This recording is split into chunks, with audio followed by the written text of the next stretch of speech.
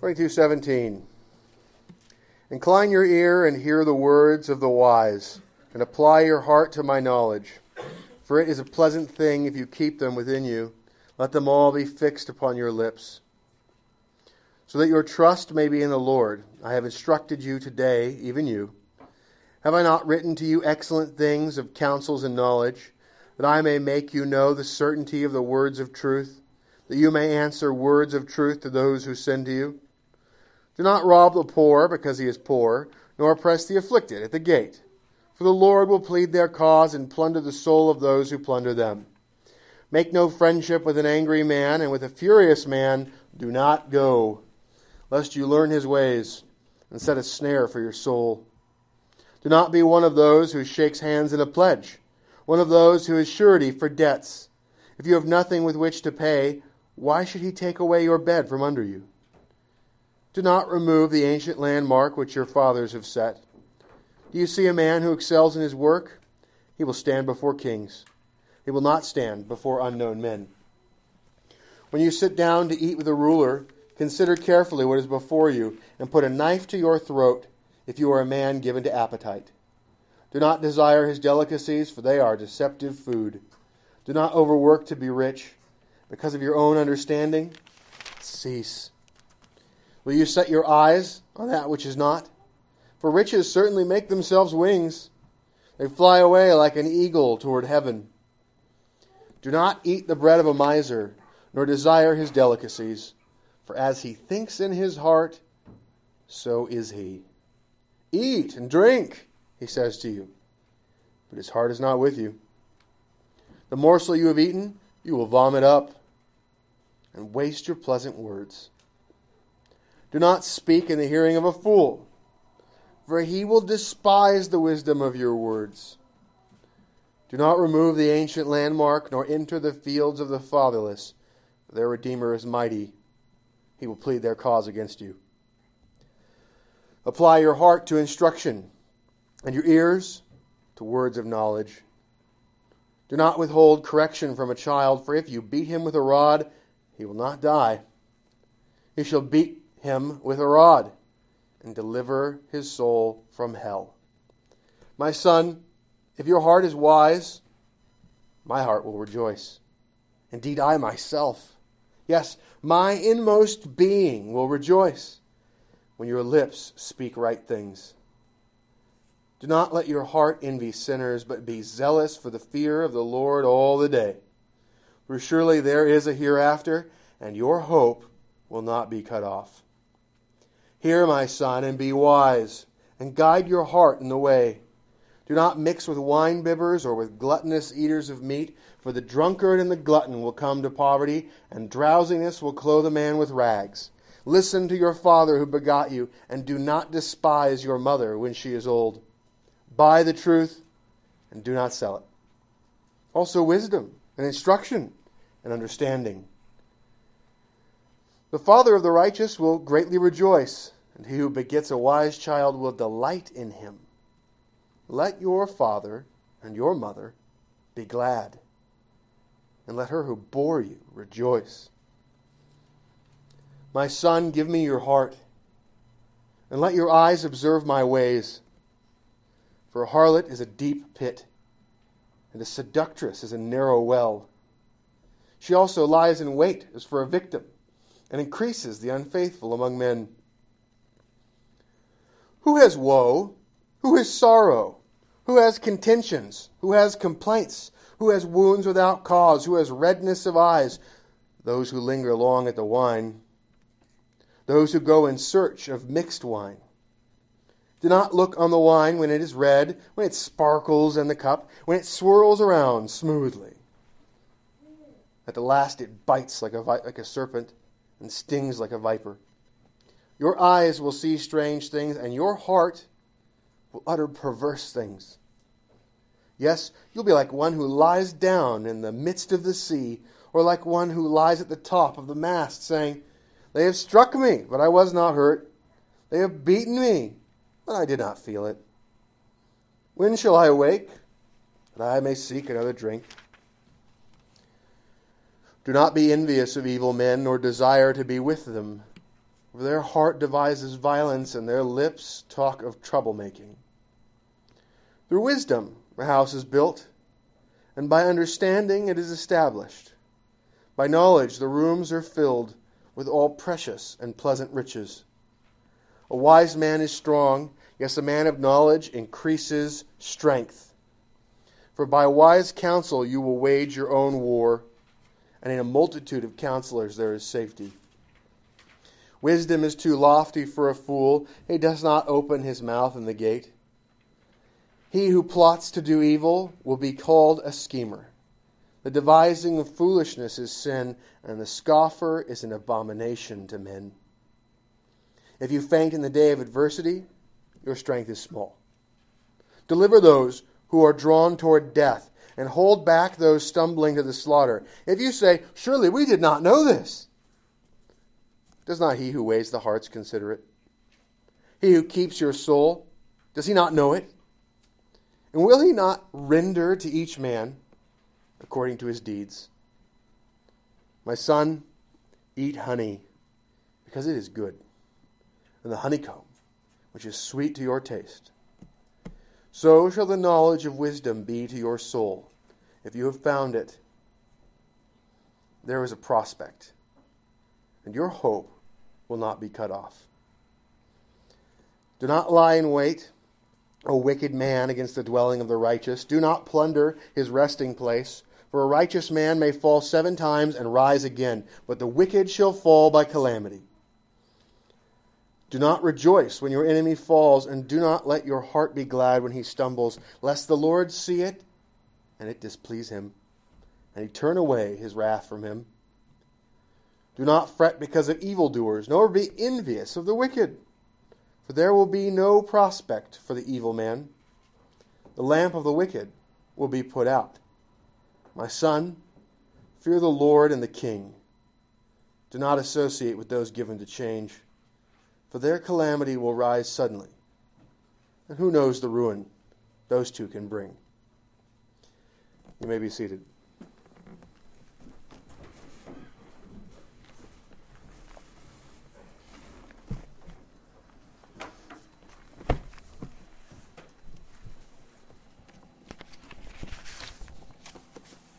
All right, so we're in the middle of the 30 sayings of the wise. We're in section B. We reviewed the prologue, and we reviewed also section A. That had, the prologue was a saying, and then we had 10 sayings that existed in section A. Section B, we have 9 sayings. They are about the obedient son. Another way of looking at this is this section is about covenant relationship across generations. The compact across generations. The first 7 sayings focus upon the son, and then there's a collapsing into the end. There's a structure in the last, well, not the last one, the second to last. Saying 19 is a chiasm, so there's a structure internally to it. And then you have the last saying, saying 20 there, which reminds of one of the lessons that was taught earlier on in saying 15. And so we have this sort of structure here. We have an introduction that fits with all of the introductions that we see over and over again. Saying 12, apply your heart to instruction and your ears to words of knowledge. So often we see the introductory statements are a reminder to get wisdom or to pay attention to the teaching. So there we have it. I have given titles to these, and as an attempt to sort of summarize the doctrine there, I would say that saying 12 is essentially telling us, pay attention to teaching and put yourself under good teaching. Another way you can say that is, pay attention to teaching and find teaching that's worth paying attention to. So many people go to church, and there's preaching, and it's hard to pay attention to the preaching. And that reason could be that you have a bad speaker. The other reason could be that it's hardly worth paying attention to. If you find that that's consistently the case, there's a problem. There's a need for reformation. God forbid that that should happen from this pulpit. And if it does, may He cause reformation. May He cause change. It's our duty to apply our hearts to instruction. And it's our duty to make sure that that our ears have the words of knowledge pounding the eardrums. And so I want to look at this from a couple of perspectives. First of all, there are two dangerous views of manhood that are propagated in our culture. One is an effeminate and weak manhood that makes sure that you could never possibly be accused of mansplaining anything. If you're not mansplaining, you're probably not acting like a man. You should explain things. It's a responsibility of men to speak. The second thing is this tendency to say that men, when they're really tough, are just silent. You have the John Wayne type. I don't apologize, I don't explain myself, I don't teach people, just look at what I'm doing. Fathers, it is your duty to not be silent. It is your job to teach. It is your job to give instruction. It is your job to speak. We're not going over it today, but in the later part of the 30 sayings, you saw that thing about how those who have innocent blood being spilled, how there's a need to do something and to say something there. There's a need to speak to stop evil. There's a need to speak against evil. There's a need to teach righteousness. There's a need to proclaim truth. There's a need to rightly label things. One of the Christian virtues that is often yelled down by Christians is rightly labeling things. Jesus used names like viper, whitewashed tomb, right? Those types of sayings. We have to be willing to call heretics heretics. We have to be willing to call vipers vipers. We have to be willing to say those kinds of things. Fathers, you are called to speak. We have to be willing to refer to harlotry as harlotry. We have to label things. When fathers engage, what they need to do is to teach their sons and daughters, their wives, how to rightly label. A part of the teaching that has to occur is as art is engaged with, there is a need to deal with explaining that art as you deal with it with children. You're teaching them how to interpret the world. You're teaching them how to consider movies. You're teaching them how to deal with books. So it is the duty of those in authority to not be silent.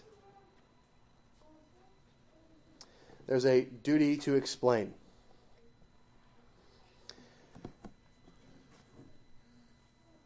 Sons and daughters, listen.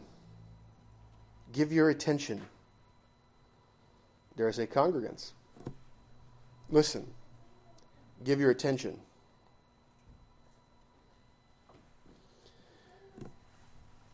You have an obligation to find good teaching and to take it in.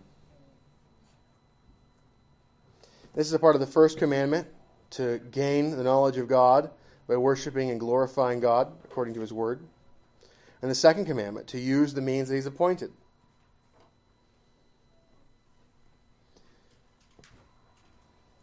If you are under teaching, one of the ways you can break the third commandment, one of the ways you can take the Lord's name in vain, is to have teaching occur and to not give heed to the truth in it.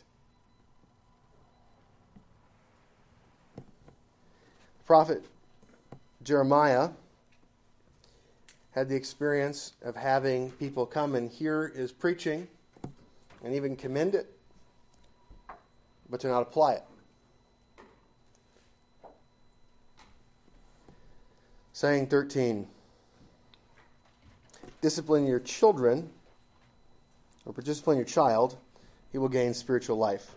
Now let's read the verse. It says, do not withhold correction from a child, for if you beat him with a rod, he will not die.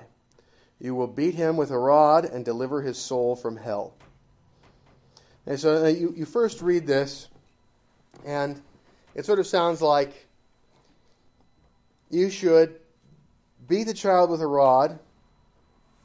He will not die. It sounds like an explanation of because, and it's Because if you beat the child with a rod, it's not like he's going to die. It's not like you're going to kill him. Right? That's kind of the way it sounds like.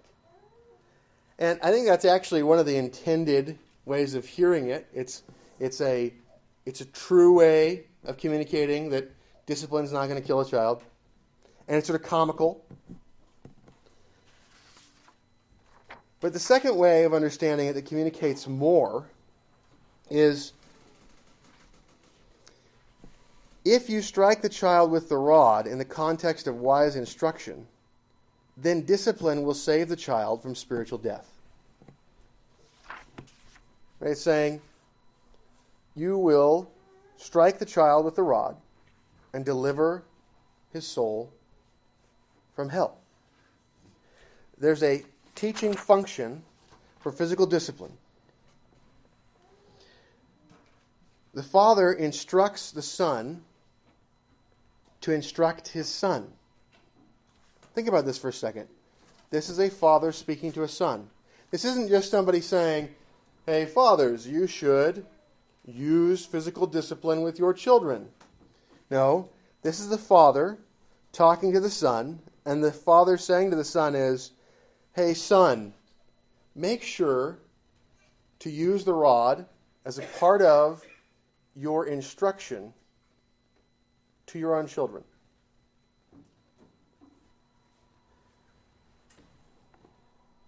This is about how teaching goes across generations.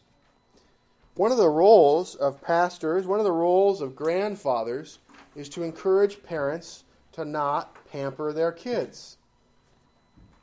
Why is that? Well, there's a general tendency when you're close to your children, when you care about your children, to go, well, I don't want to cause them pain, and hearing them cry is rough. However, it's more rough for the child to grow up to be rotten. It's more rough for the child to be a fool. And foolishness is bound up in the heart of children. And the rod of correction drives foolishness far from the child. So what we have here is this statement of one of the ways that God has commanded us to seek the spiritual well-being of our children is to use the rod.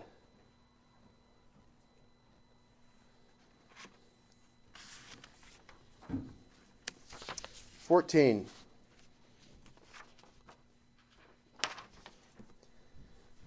My son, if your heart is wise, my heart will rejoice. Indeed, I myself, yes, my inmost being will rejoice when your lips speak right things. So before I go into the general meeting, I want to point out a couple of technical things here. First, notice the use of the word heart. The word heart is all over the 30 sayings of the wise. What is that talking about? Is the heart like the mystical feeling place that Disney represents? Is the heart the will? Is the heart emotions? What is the heart? The heart is the inward man. The heart is the mind. The heart is the spirit. There is a unitary inward whole. And you are a rational creature. You are the image of God. You are a knower. You are a purposer. You are a chooser. That all occurs with the inward man. That is the mind. That is the heart. The Bible uses lots of words for it. One of the ones you hear me say all the time as a way of kind of mocking the alternate doctrine is kidneys. And this is that verse. You see where it says inmost being? That word right there is kidneys. It's equating that to the heart. My son, if your heart is wise, my heart will rejoice. In other words, if in your mind you have wisdom, in my mind I'll be happy. My mind will rejoice when your lips speak right things. How do you know what's in somebody else's mind? Them speaking is a pretty good indicator. It's not an infallible indicator, but it's a sign. It's evidence. People can ape stuff back. They can lip service all over the place. But if they can't explain something, then there's an absence of evidence that they understand it. If they can't explain it, especially in multiple ways, or when asked questions in different ways, is a strong indicator of understanding. So, saying 14, here's what I think the general point here is. There's no greater joy than to see your children walk in the truth. So the Father is saying, my son, if your heart is wise, my heart will rejoice. Indeed, I myself, yes, my inmost being, will rejoice. When your lips speak right things.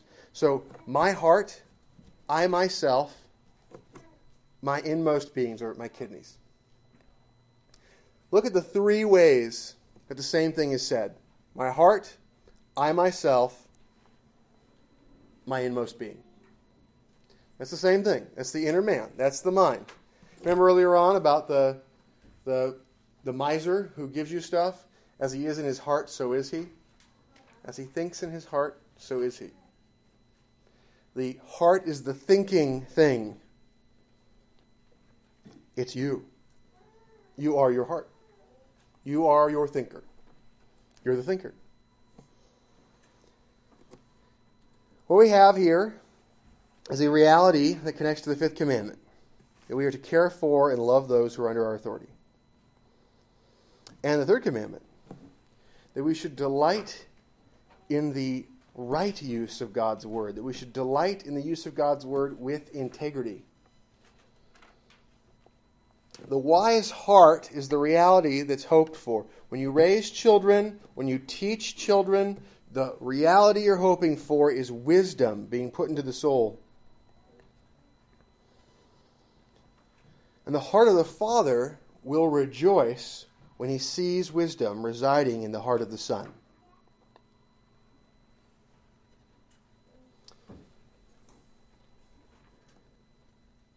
Now, how does the Father see wisdom residing in the heart of the Son?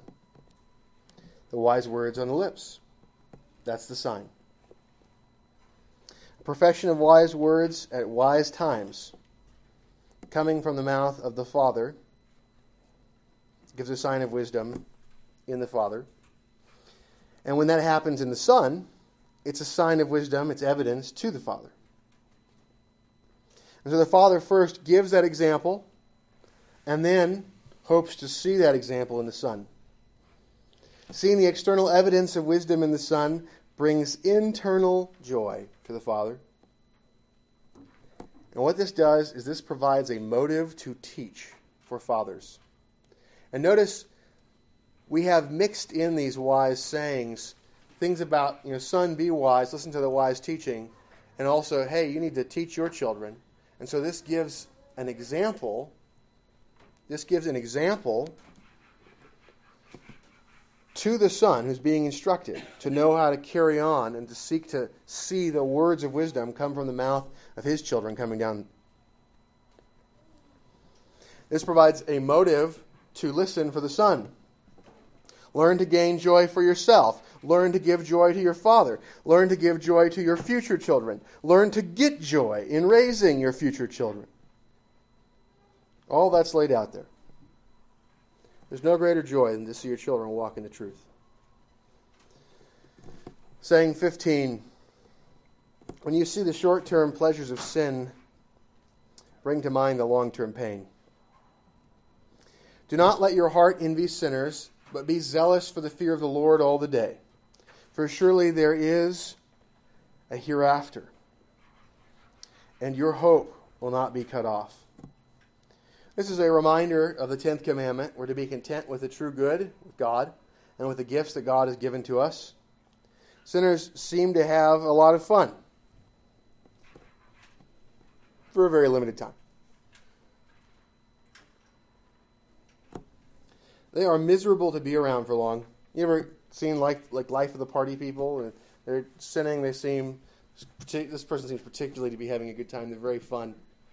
They are not fun when they don't have those things. They are miserable people. They are painful to be around. They are zombies when they don't have amusement. And if you're around them long enough, They will be pleasure vampires who suck off of your resources and seek to use you to be able to have those pleasures. The fleeting pleasures of sin and the fleeting fun of sinners is something that looks shiny and pleasant. But when you are around it long enough, the deceitful gloss wears off. It is far less painful to learn that lesson from instruction and teaching than to learn it by going through it. Do not let your heart envy sinners, but be zealous for the fear of the Lord all the day. How do those things relate? Well, you see sinners, you envy the good time they're having, and you also envy the companionship they have. It's really easy to gather a crowd around doing sinful short-term pleasure-seeking things. It's really easy. Like, if I just go spend $1,000 and give away free alcohol, real easy to get a crowd. It is. You can gather a crowd very easily with that. So the idea of envying sinners is envying sort of the shared fun life of the sinner.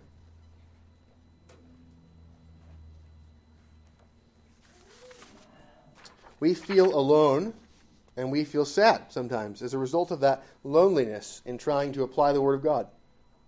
I feel like we're missing out on friendship and on all of the enjoyment of life. You are not missing out on real friendship. And beloved, let me tell you, the communion of the damned is far less enjoyable than the communion of the saints. The communion of the damned makes something like short-term pleasure, money, sex, drugs, food, whatever, into the thing to share for the good time. There's only so much of it to go around. There's only so much of it that people are willing to give, and they'd like to take it from you. The communion of the saints recognizes the shared knowledge of God as the good. Recognizes that our gifts are for giving, that our graces are for using, that the good life is the life of hard work, performing duties, and seeking the mutual good of each other.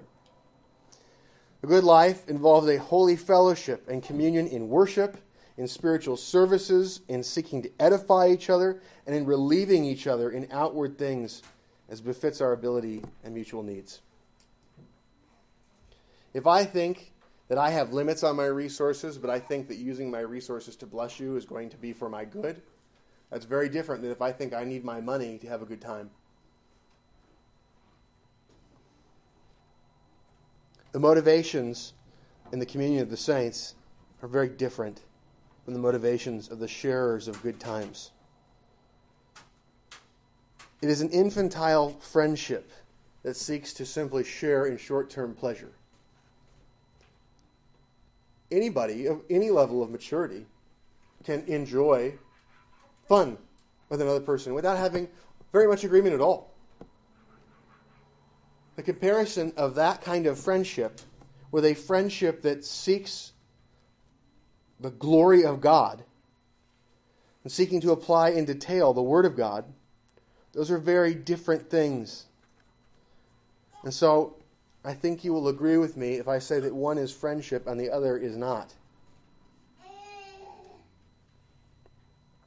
Don't envy sinners. There is an airbrushed, glossy fakeness. But the thing to be zealous for is the fear of the Lord.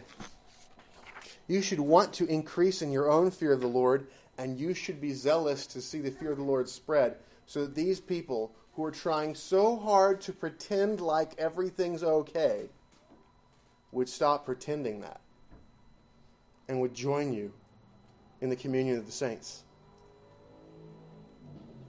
That zeal makes the laughing, partying nonsense feel pathetic. When you get on Facebook, does it feel pathetic?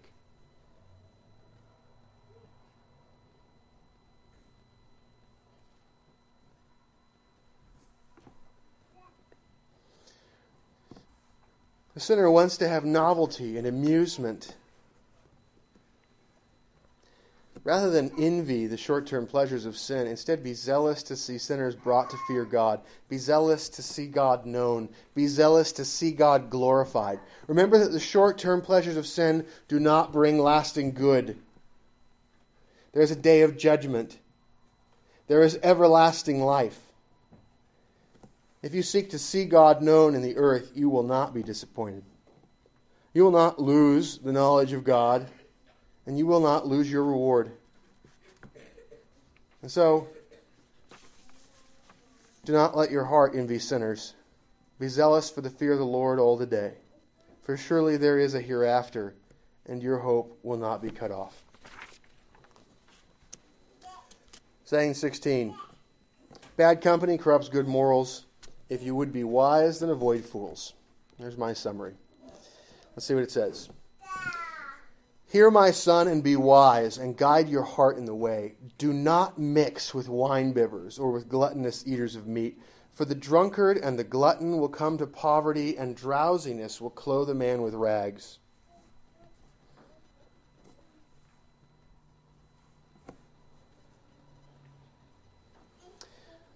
The command is to guide your heart in the way. In other words, learn to not build relationships unwisely. That's the generic thing. This is a part of the way. How do you build relationships? Don't build relationships unwisely. Learn to give your affections to the godly rather than the ungodly.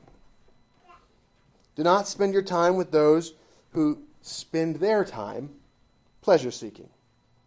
Drunkenness, gluttony, these are things that are violations of the seventh commandment. Drunkenness and gluttony waste time, spend resources, tend towards stupidity and waste, degrade the person who practices them. They are idolatrous worshiping of the stomach as the thing to be served, and that dishonors God.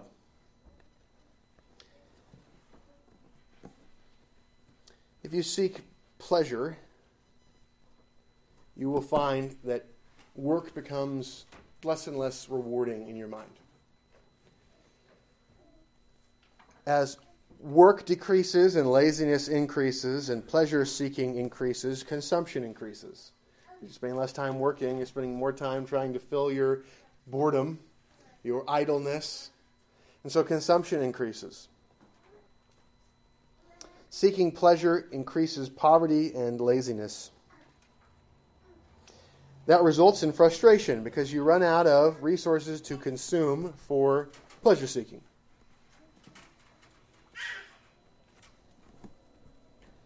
And so the result is a frustration from the lack of pleasure.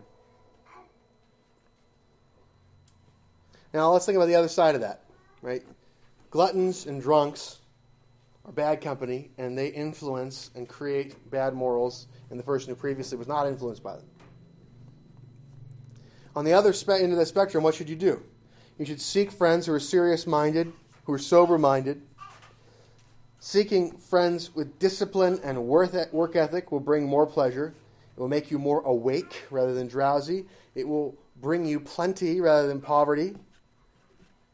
It helps you to have honorable and pleasant attire rather than being dressed in rags, which seems to be a rough explanation of modern style.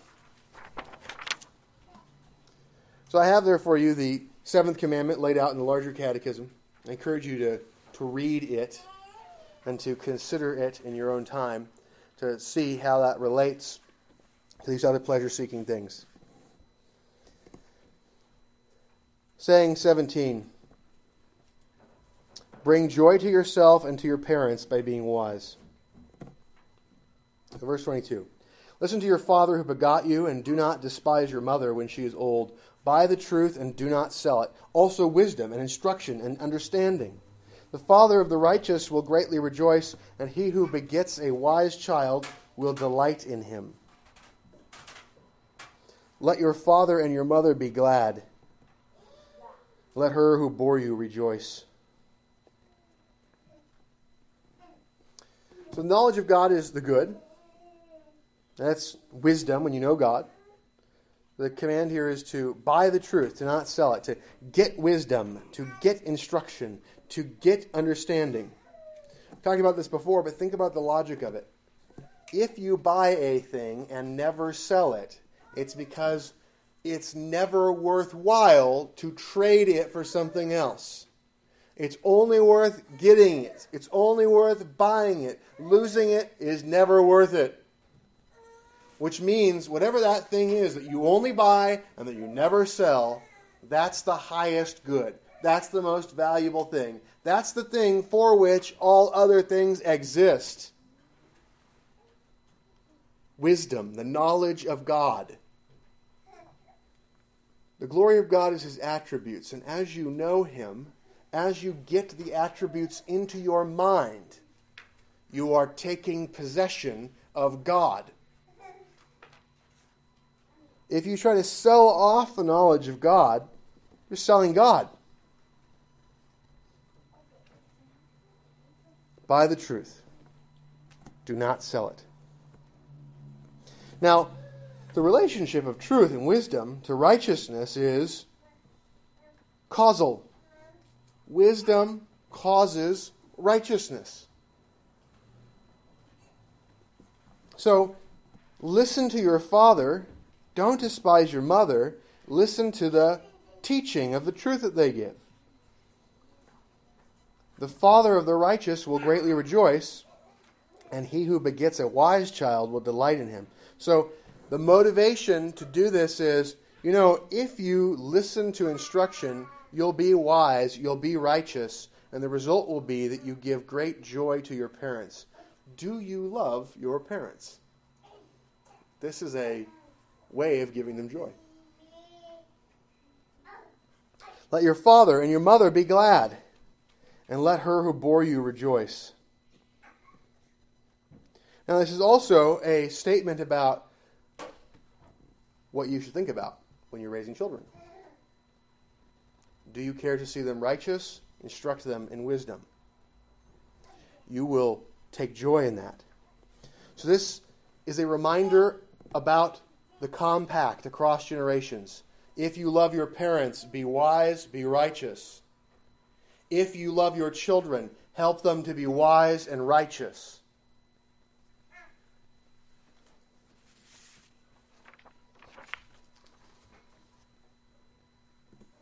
If you give wisdom to those under your authority, you will get joy.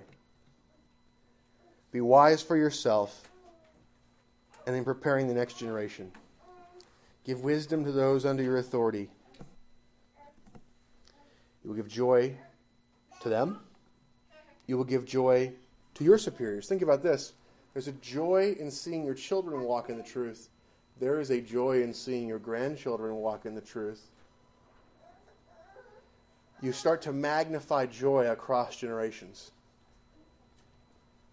There is a compounding. This is an example of how if you grow in the knowledge of God, you don't somehow take it from anybody else. You increase the possession of others, and you increase the enjoyment of it by others. It concentrates. It magnifies.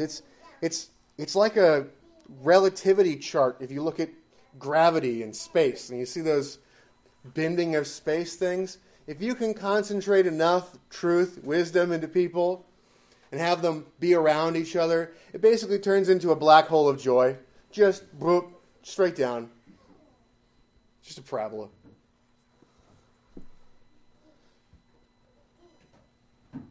There's a gravitational concentration of joy that comes as wisdom is increased in the individual and spread to those around them. So sons and daughters and congregants, make it a joy to be led. Love wisdom and love righteousness. Be holy and cause those who rule over you to praise God that you are under their care. It will not be good for you if you bring grief to those who rule you by wickedness. I would strongly encourage any of the young or any of the not to listen to Thoughts for Young Men by J.C. Ryle. It does a great job of dealing with the difficulties of youth and of being a young man in particular, but it does a fantastic job of kind of laying out how so much of the grief that comes to people who are in authority is from some young man who would not be bridled by teaching.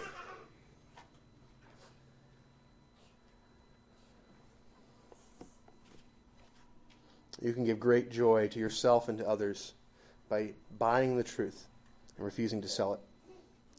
Saying 18, flee uncleanness and flee the love of pleasure.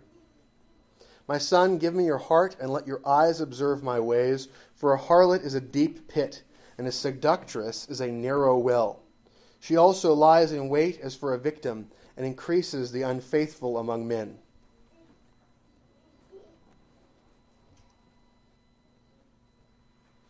Now, it starts out with, give me your heart. And this idea of observe what I'm doing. The two dangers you'll remember from the beginning of the book are the gang and the harlot. The harlot is a danger for young men because of the desire for pleasure and this feeling of belonging, and harlots are those who are trained to be able to use the things that help people to feel like they're accepted, feel like they belong, feel like they're respected and loved, but it's fake. The gang sort of does the same thing with the sense of we'll build wealth together, right? The sharing in the purse. In reality, both are wasteful and disloyal. So the father says, give me your heart. And sons, if you think you can trust your friends more than your fathers, you are wrong. Father says, son, give me your heart. And let your eyes observe my ways. Now, what is being observed there in the context? What's being observed there is how the father avoids the harlot. Son, give me your heart. Don't give it away. Don't give it foolishly to wicked women. Don't give it away to wicked young men. Give me your heart. Watch me. Follow my example of applying the law of God. Why? Because, son, the harlot is a deep pit. The seductress is a narrow well. What's the deal with a deep pit and a narrow well? Well, a deep pit, it's always interesting to go up to the edge of some sort of cavern, a deep hole. You go, wonder how long that goes down. Kick a rock in. 5 seconds before that thing shot back up with sound. It's pretty deep. Right, so you have this desire to play around on the edge. A narrow well. The desire to look in, to seek to get something out of it. You go, well, maybe water, you're thirsty, you're going to satisfy thirst, and you're trying to pull the water out of the well. It's a narrow well. There's a temptation to look in. There's a temptation to try to go get something you think you need. And in both cases, there's a world of hurt if you fall in, and it is hard to get out. There are few things that are as entangling as wicked women. And when you become accustomed to satisfying lusts, it is a difficult thing to restrain yourself again.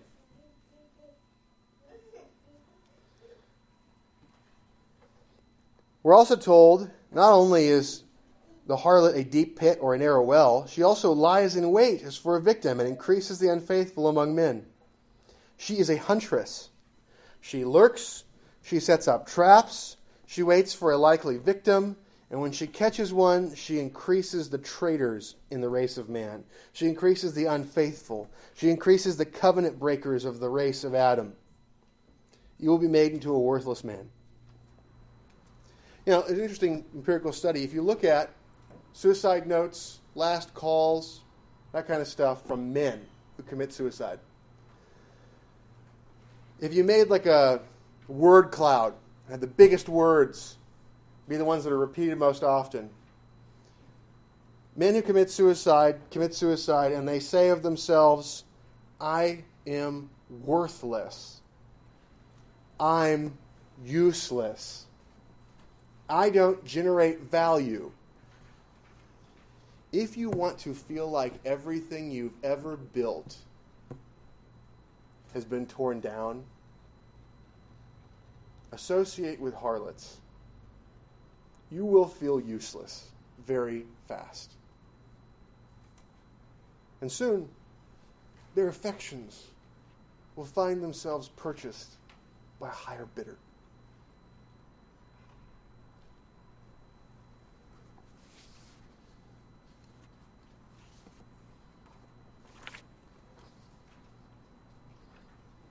So there's a great danger for young men because of sexual lust and because of naivete and because of the charm of the deceptive type of harlotry that exists to fall into that. We have more easily accessible harlotry now than ever before in the history of man. The internet, movies, the general public nakedness that exists, these are all things that we have to be aware of. And so there is a great danger there. And fathers need to show to sons, and grandfathers need to help, and pastors need to help sons to avoid sexual sin and to see the example of how you avoid it. You don't play around by the edge of the hole. You don't spend a bunch of time with harlots. You don't put yourself in situations where you're seeing a bunch of stuff you shouldn't see. You don't watch movies with nudity in them. You avoid this stuff. You say, this is dangerous. This is a deep pit. This is a narrow well. This is a huntress who is hunting you. That is the type of behavior that fathers should show to their sons in dealing with the dangers of sexual sin. So we come to the end, and we're in this appendix, the attached on section. And I believe that this is a last major warning to say, don't live for the present. Living for the present is lethal to the compact across generations. If you are unwilling to think about the future, if all you are willing to think about is present pleasure, you will certainly be the weak link across generations. You will break. The only way to have strength to carry on through difficulty is to be mission-focused. Why would anybody ever go through anything difficult? To get something done. Why would you ever pay a cost? Because you think you're going to get something. We cannot live for the present. That is lethal to the compact across generations. So now as a reminder, flee drunkenness, flee the love of pleasure. Love of pleasure is the love of present gratification. On and now. So we have this long section about avoiding drunkenness now. And why do people get drunk? Well, have a good time. Or to escape. The escape does not last long enough. The escape is not good enough. The pleasure is not sufficient. It is replaced by a worse pain. So it says this, who has woe, who has sorrow, who has contentions, who has complaints, who has wounds without cause, who has redness of eyes, those who linger long at the wine, those who go in search of mixed wine. Do not look on the wine when it is red, when it sparkles in the cup, when it goes around smoothly, or when it swirls around smoothly. At the last it bites like a serpent, and it stings like a viper. Your eyes will see strange things, and your heart will utter perverse things. Yes, you will be like one who lies down in the midst of the sea, or the heart of the sea. Or like one who lies at the top of the mast, saying, they have struck me, but I was not hurt. They have beaten me, but I did not feel it. When shall I awake that I may seek another drink?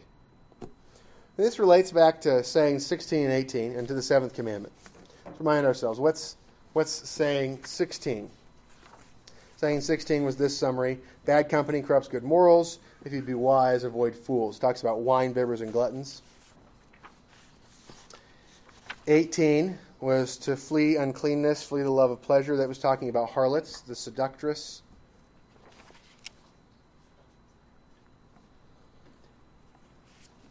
So you see the relationship here. So this is sort of this poetic blowout of that idea. It talks about if you pursue pleasure, if you pursue drunkenness, you'll bring woe, sorrow, contentions, complaints, wounds, and redness of the eyes. Okay, woe. What's woe?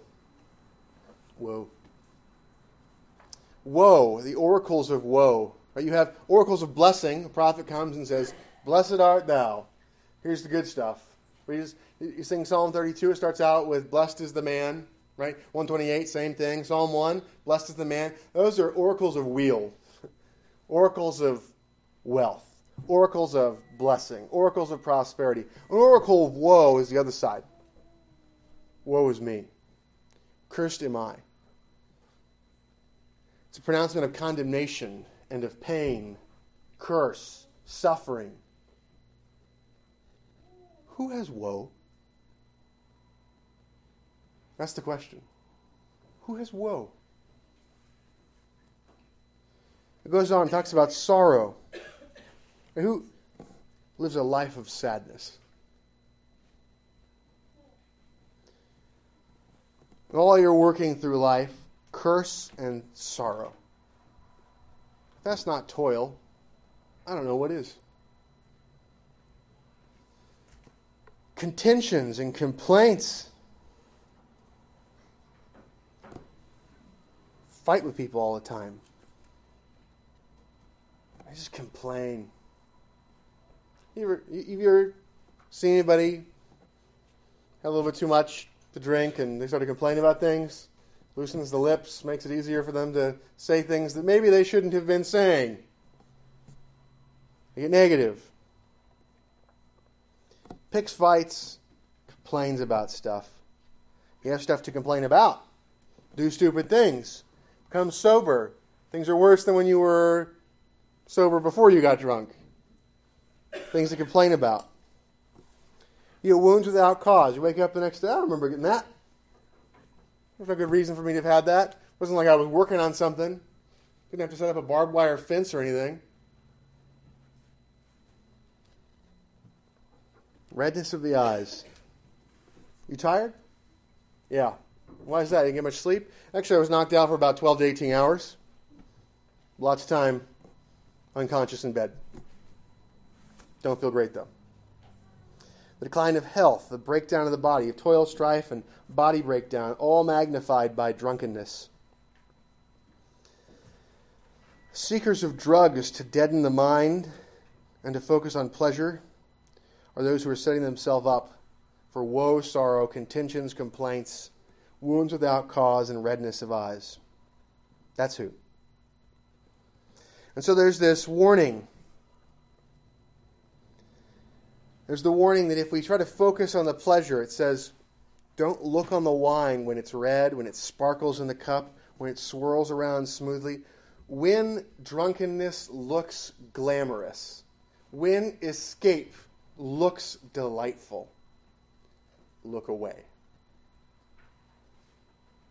There are lesser forms of this. There are greater forms of this. Right? The opioid crisis is a pretty magnified form of this. A lot of that's men, by the way. 2/3 of the people that OD from this opioid thing are men. Because they're despairing, they're looking for something to escape, they're taking it, and they're by themselves. When you drink or take drugs by yourself, that's about escape.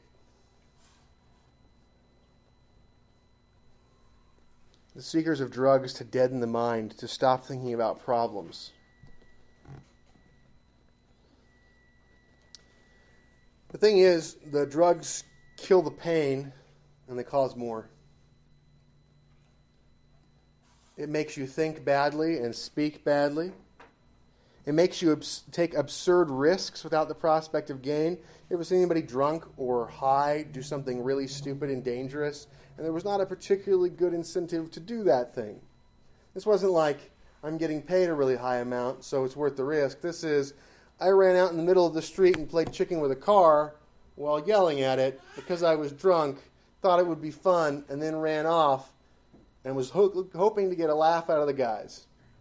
Right? That's the kind of reward for that kind of risk. This is the kind of silliness you see.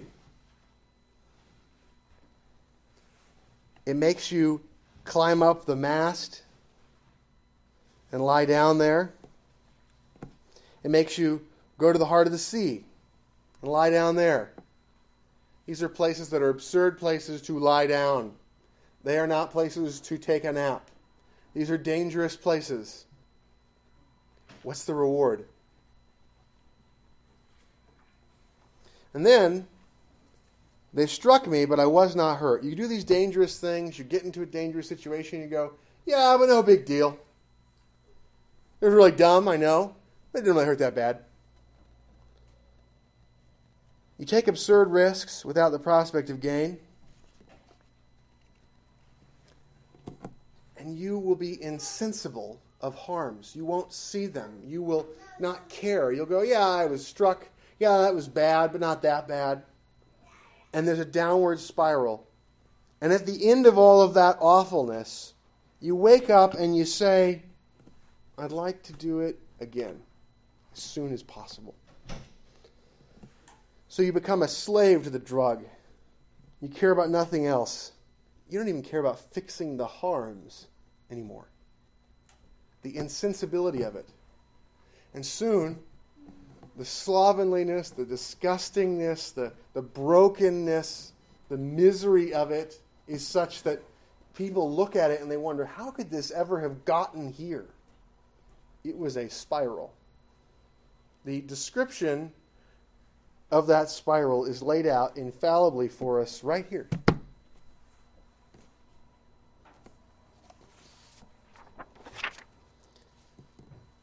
So you get to saying 20. Do not be envious of evil men, nor desire to be with them. Why is that? Because evil men are like the drunk in saying 19. Evil men are like the harlot in saying 18. Evil men are like the glutton and the drunkard in saying 16. Don't be envious of evil men, nor desire to be with them. For their heart devises violence, and their lips talk of troublemaking. The 10th commandment teaches us to be content with what God has given to us.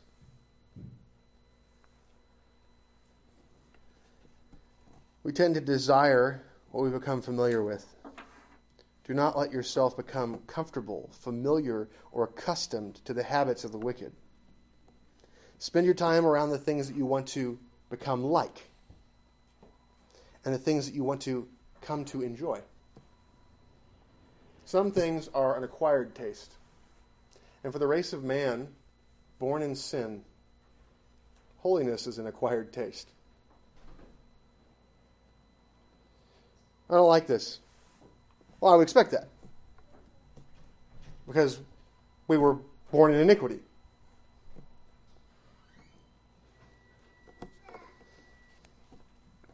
Spend your time around the things that you want to come to like. Do not spend your time with the wicked, or look upon their possessions or positions with envy. Look forward to the end they face. A short-term mind is lethal to the covenant across generations. You need to look at sin and not just look at the short-term pleasure. You need to learn to look at sin and think about the end that it will come to.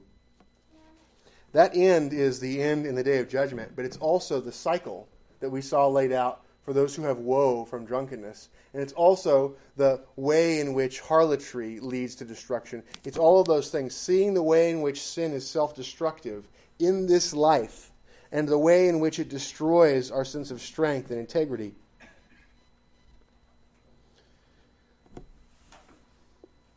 Do not spend your time with the wicked. Look upon their possessions or positions with envy. Look forward to the end they face. Spend your time with the saints.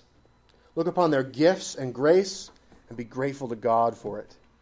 Seek to learn from their godly ways and to help them to build and to grow.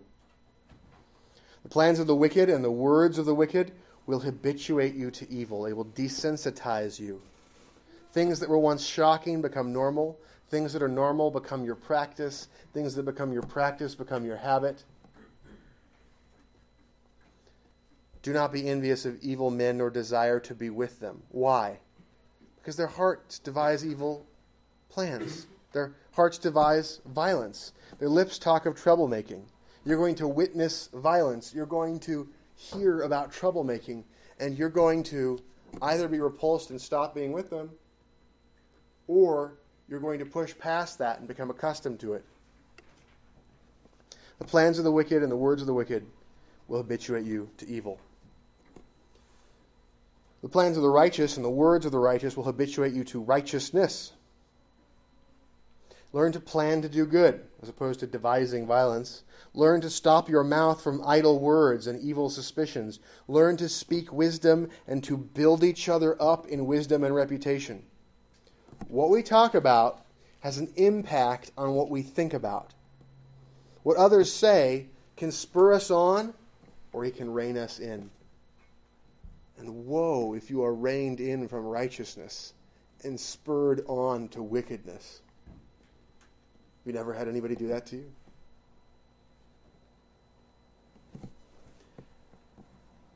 A covenant is a bond in blood, sovereignly administered. A covenant is formed by oaths.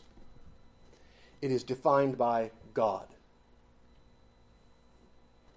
And it's a life or death promise. There is a covenant across generations. All covenants are binding across generations. And if we think only about now and only about us, do you see how disconnected the individualism of American life, modern American life, not founding America, not historic America, modern American life, all that matters is you and all that matters is now. Compare that to you are found in a web of duties with obligations that span lifetimes. And what matters is not so much today as the future. Those are entirely different perspectives about how to live life. And the biblical one is covenantal and focuses upon the future, and it focuses on the web of obligations.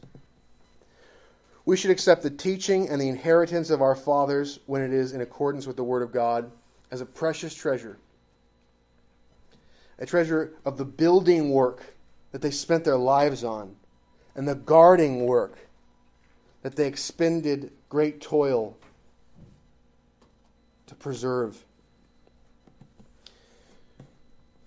We will want to work and to keep and to pass on worthwhile things to generations that follow. When you die, you want to be able to look back and think, I did useful things and I gave those things to people who are still alive. If we're to do unto others as we would have them do unto us, what does that mean about the work of our forebears? We should accept the warnings and the positive instructions that are poured into our ears,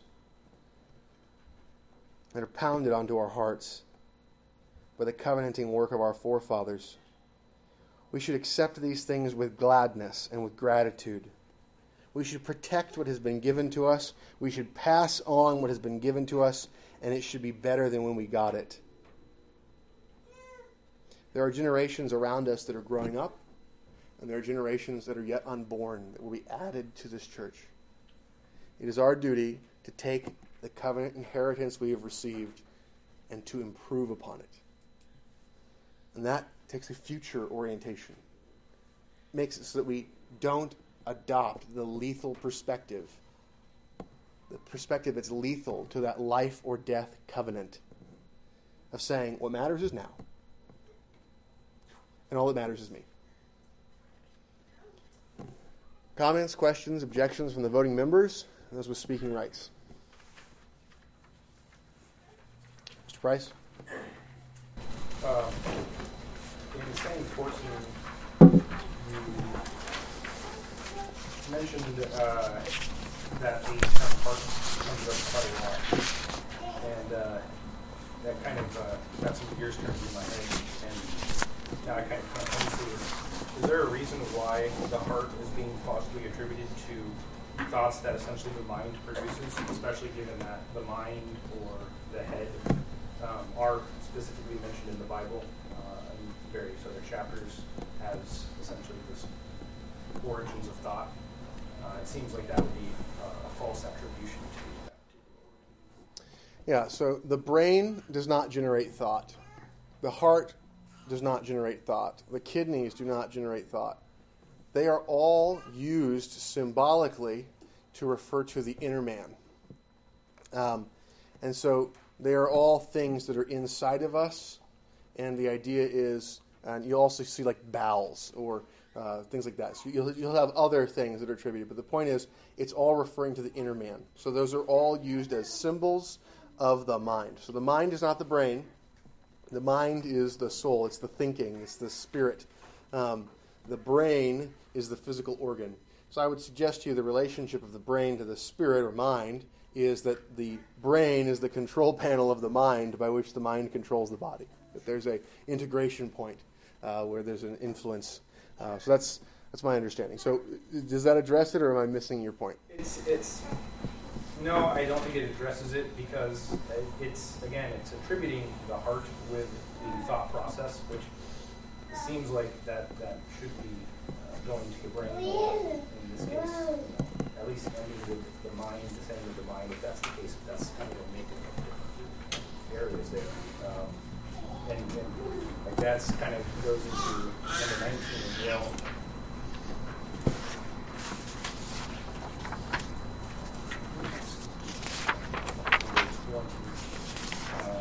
For the heart device and violence. So again, it really seems like it's inferring that the heart itself, the organ, is essentially where these attributes are coming from. Yeah, so it's not literally referring to the physical object that pumps blood, right? It's referring to the inner man. So it's using the heart as a symbol, and it's referring to the mind or spirit, right? So I mean, let me ask you a question. Do you believe that the brain, by physical reactions, by chemical reactions, by electrical transmissions, do you think that the physical activity in the brain creates thought? Yes. Okay. And that's been shown in research where you're able to have kind of waves be able to pick up other electronic impulses and move heads. People without arms have electronic arms that can have movement brain impulses. Okay. Electronic brain waves are a thing. So pretend for a second you die by falling into a volcano. Your brain's gone. Will you think anymore? Well, so when you die, your spirit does not disappear, right? You continue, you go immediately, if you believe the gospel, to paradise, and if you don't, you go immediately to torment, right? So there's a continuation of thinking, okay? So the brain is vaporized, and there's a continuation of thought. So if that's true, if there is a spirit, if there is an immortal soul, then the brain is not the causer of thought. But I fail to see how the heart would fall in with that. If that were the case, with the outlier you just had there, then would the heart still be pumping blood and be a part of that organism? I don't know. True. It's just like the kidneys and the bowels aren't, right? So why does the Bible attribute thought to multiple different locations inside of people? And I think you have the same author doing multiple, even in books. It's the whole book's written by God, but you have the same human author attributing that. I mean, you see David doing all of it, right, in the Psalms. So the issue is not that King David, like on Wednesday, thought it was the heart that thought, and then on Thursday thought it was the kidneys, and then on Friday thought that it was the bowels. The issue is he's using different figurative language. And so each one is a figure of speech, and it's using a symbol, some internal organ, as a symbol for the inner man, the place of thought. Does that satisfy your concern? I think it's best on short term. I think I would have to do a little more research on my end to look into. Okay. More conversation. Great. Okay. Understood. Any other comments, questions, objections? Mr. Roberts? Thank you for your teaching this morning, this afternoon. That really helped me see some things. Appreciate it. Praise God. Thank you. All right. Let's pray. Father, we ask that you would cause your word to enliven our hearts, that you would teach us, that you would deepen our knowledge of you, that you would cause us more and more to be transformed after the image of Christ. Father, I ask that you would help us to search the Scriptures, to figure things out, to dig in and find things as questions arise. Father, I ask that you would cause our private worship and household worships to be useful to us, that the public preaching of the Word would be a small portion of the digging in to your truth that we receive. We pray this in the name of Jesus Christ.